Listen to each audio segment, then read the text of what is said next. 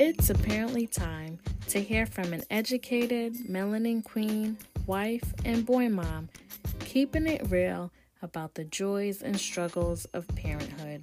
Discover how to stay true to you while navigating your romantic relationships, work life, friendships, the single life, and parenthood. Although you may gain some useful tips while listening to this podcast, please remember that this does not replace the support you'd receive from sessions with a licensed mental health professional. Hey, what's up, everyone, and welcome to another episode of It's Apparently Time podcast, where I, your host Hazel, will be keeping it real. For those of you listening for the first time, I just want to say welcome. And I hope that whatever stage you're in your life, whether dating, single, married, pregnant, or just trying to be the best you, that you'll enjoy today's episode and decide to come back for more. Now, to my regular listeners, thank you so much for your support. Please be sure to continue to share, subscribe, like, and leave your positive reviews.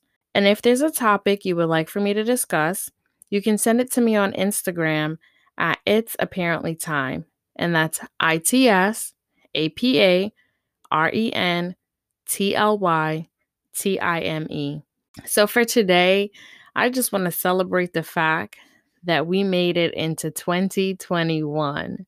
We are 5 days into the new year, and I couldn't be more excited about what God has in store for me and for you this year. If you're here and you're listening, that means that you made it too, and that's certainly worth celebrating. There was so much loss, injustice, and uncertainty that filled what was known as 2020. And it certainly was not a year for the faint of heart. Now, I'll take a moment right now and just give yourself a pat on the back for making it, because I'm certainly going to do that for myself. I just have to reflect on my experience because as I was getting ready to return to work from maternity leave back in March, COVID hit. And then I became a full-time mom of two, a full-time employee, working 5 p.m. to 2 a.m. And that was not fun at all. I also became a full-time teacher while still being a wife and every other title that I could think of, but I'm probably not listing right now. Let's talk about mental and emotional overload. And sleep, like, what was that? There's just so much to reflect on as we journey into this new year. And at some point, we'll probably all need to process through the emotional, mental, spiritual, financial, and physical burden that we all felt last year. But in the meantime, though, let's just give thanks for making it through, because that's what's most important. Despite the pain we've all experienced to some degree in 2020, I'm sure there are some positives we can all take from last year. Something that I love to do at the start of a new year is to set new goals.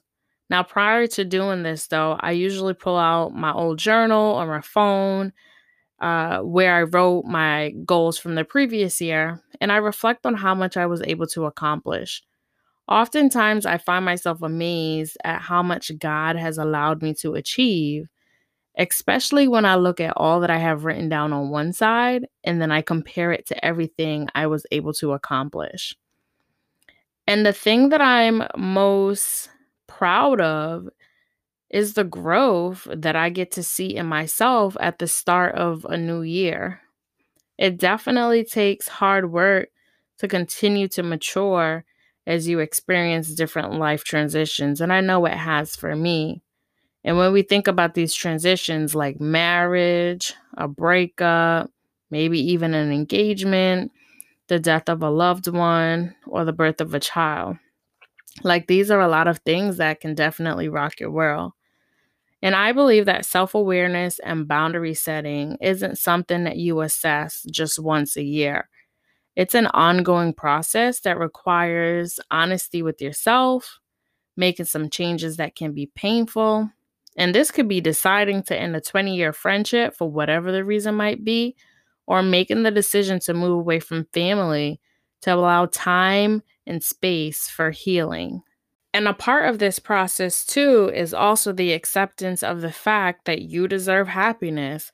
And I feel like a lot of times we like to put our happiness on the back burner because of the idea that we're being selfish by putting ourselves first, or we're not being considerate of those around us. But the reality is, you deserve to be happy just as much as the next person. So, what will this new year bring for you?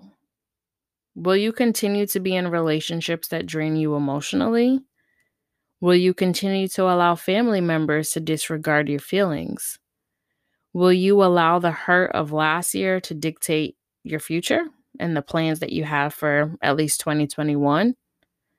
Will you allow the opinions of how to parent dictate how you raise your child? I feel like that's such a big one, especially when we think about all the changes that we've all had to make just in the last year as it relates to what does it mean to be a parent? What does it mean to kind of be a mom and a teacher and everything else? Like, how do you juggle all of that and close out the noise that you're hearing from other people that you don't really need at that, point in time? If you are ready to make the necessary changes in your life, I suggest that you can use the following tips to get this process started. So, number one is to identify your goals. I feel like before you can even say, oh, yeah, I want to accomplish X, Y, and Z, you have to be able to label what X, Y, and Z is. You have to recognize what it is you want to work on and acknowledge why it's important to you. So, if you have the time right now, or maybe you can come back and do this later, take a moment, get out a piece of paper or your journal or your phone, whatever is available to you in this moment, and answer the following questions as it relates to kind of goal setting. What do I want to accomplish? Why is it important to me? How does it align with my purpose? And how will this change my life? I think these are some really important questions to ask yourself as you are trying to set goals and expectations that you have for yourself for the upcoming year or for the next 6 months, whatever the timetable that you set for yourself might be. I feel like this is a good place to start, and it gives you a guide in recognizing, okay, I'm not just doing this because I want to impress my cousin, or I'm not just doing this so other people can kind of look at me and praise me, but there's some real meaning behind why this particular goal that I'm choosing is important. The next thing that you would need to do as a part of this process is assess the barriers. Before you can actually implement a action plan, it's very important to identify the things or the people that may get in the way of being able to accomplish whatever it is that you're setting out to do. And this is something that I always do with the couples that I work with, in terms of like when there's an issue or when there's a particular thing, like let's say it's, I would like to spend more time with my partner. Okay, well, what's getting in the way of you guys not being able to do that right now? How can we fix that? All right, so we figured out a way to fix it. Let's try it out. And once you try it out, we'll come back and we'll discuss, how did it work out? Were there other barriers that were present for you guys? All right, let's figure out how to overcome those. So that's why I feel like, assessing what the barriers are is so important. Once you figure out what they are, you can develop a way to overcome them. So once you've done that, you've identified the barriers. After you set your goals, next is make a game plan. Having a step-by-step guide on how you will accomplish specific objectives to get to your main goal or goals is important. Writing the plan down allows you to have a visual reminder of where you are and provides you with prompts for what else you may need to do. I like to see it as almost like you're checking in with yourself to see kind of where you're at. Hence the reason why, for me in my practice, I like to do treatment plans with my clients, because it provides a guide where every 60 days or every 90 days, whatever you kind of determine as appropriate, you kind of check in and see where you're at. How are you doing on accomplishing these objectives? And then you may need to go back and say, well, I have been able to accomplish X, Y, and Z, but I'm lacking in this. I haven't been able to get this done. Okay, well, let's go back and reassess. What are the new barriers that are presenting themselves now? So once you have your game plan, I feel like the most important part, or at least it's the most important for me, as you are preparing to achieve your goals, is create your mantra. Whatever the phrase is that gets you going or uplifts your spirit when you're down, turn it into your daily mantra.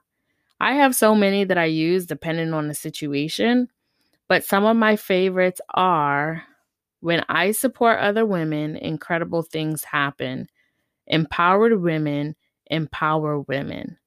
Now that's one, and that one is so important to me because I feel like in a culture that we are raised in, especially as a Black woman, as a dark-skinned Black woman, I think that there is this idea that we need to compare ourselves to others because, this narrative of light skin, long hair is more beautiful than dark skin and maybe short hair, or just dark skin in general. So this idea that we need to compare ourselves to others, and if we feel like we're doing better than them, then we get our self-worth from that.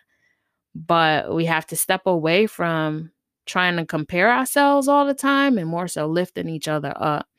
And I think that that's how we will become accomplished and make a positive impact in our communities. And for young girls that are kind of growing up and watching us and seeing us, like, we are the ones that are setting the examples for them. So that's why that one is so important to me. Like, I don't need to compare myself to you. You're doing great.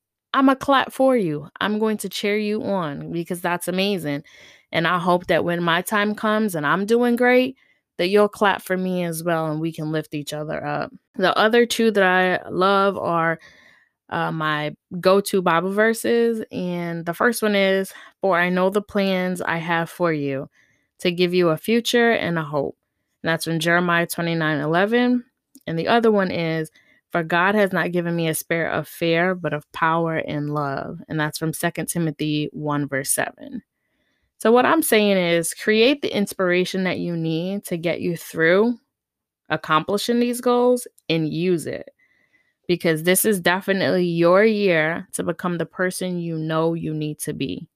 If you or someone you know is looking to take that next step and having a better understanding about the tools needed on your journey to growth, happiness, peace, fulfillment, whatever that goal is for you this year, definitely check out my website where I offer individual therapy, couples therapy, life coaching sessions. And you can go to my website for more information, and that's www.itsapparentlytime.com. And that's ITSAPARENTLYTIME. Once again, to the first timers and my regular listeners, thanks for tuning in, and I hope that you'll stop by again and hang out with this melanin queen, keeping it real.